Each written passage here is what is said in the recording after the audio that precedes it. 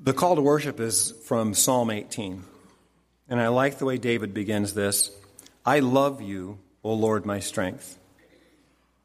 David was a man after God's own heart. I love you, O Lord, my strength. The Lord is my rock, my fortress, and my deliverer. My God is my rock in whom I take refuge. He is my shield and the horn of my salvation, my stronghold. I call to the Lord, who is worthy of praise, and I am saved from my enemies. We call out to the Lord because he's good, and he's always there for us. Well, what I admire most about God is that God is a life giver. And it amazes me to look at how much God gives life. I want to start us by just reading from the Genesis 2 account. Then the Lord God formed a man from the dust of the ground and breathed into his nostrils the breath of life, and the man became a living being. And that's the first Adam. He breathed into his nostrils, he became a living being. He formed him from the dust of the ground and made a man. That's how we came about. Then the Apostle Paul says in 1 Corinthians, jumping forward a few thousand years, the Apostle Paul says, so it is written, the first man, Adam, became a living being, and the last Adam, a life-giving spirit. The spiritual did not come first, but the natural, and after that, the spiritual. The first man was of the dust of the earth. The second man is of heaven. And, of course, he's referring to Jesus Christ. So that here's this perpetuation of what God did when he breathed life into Adam. We're here because the biological life cycle was started when he did that. And God's a life giver. That has been happening for thousands of years. Maybe as many as 10,000 years. Somewhere from, I'm told, 6,000 to 10,000 years. Unless you go to a science class, then it's billions and billions of years. But that God started that. He breathed life.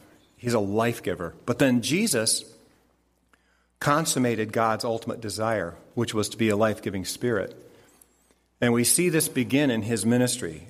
In Luke 7, Jesus is walking with his disciples, and he sees a funeral procession. And he sees a widow going to bury her only son. And it says his heart went out to her. And he went to the bier and he touched it and said, get up, young man. And he gave her back to his mother. This life-giving spirit, he gave life.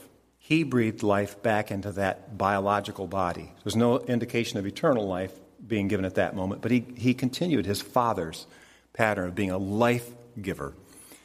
And then the little girl, Jairus' daughter, had died.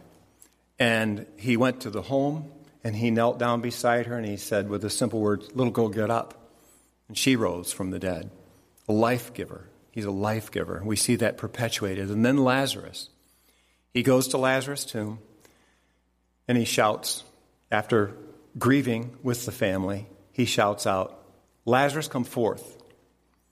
And Lazarus came out of the tomb. A life giver. Jesus perpetuated that as a life giver.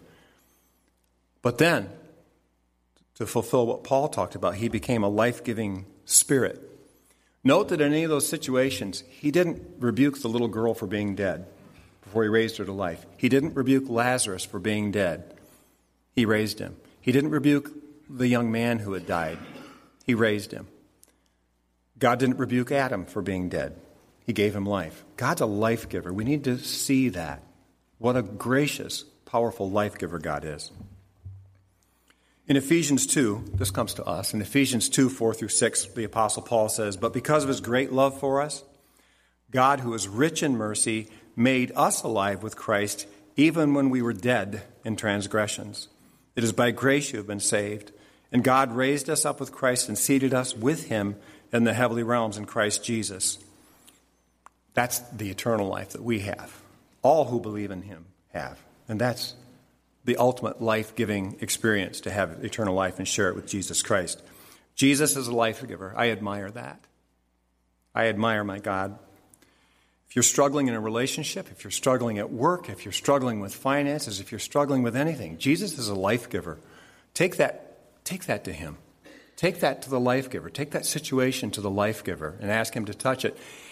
Maybe more importantly, bring him to the situation. If it's a relationship, bring all that is of Christ to that relationship. Bring Christ to your job. Bring Christ. He's a life giver. He rejoices. It's his nature to give life. He'd love to help. So ask.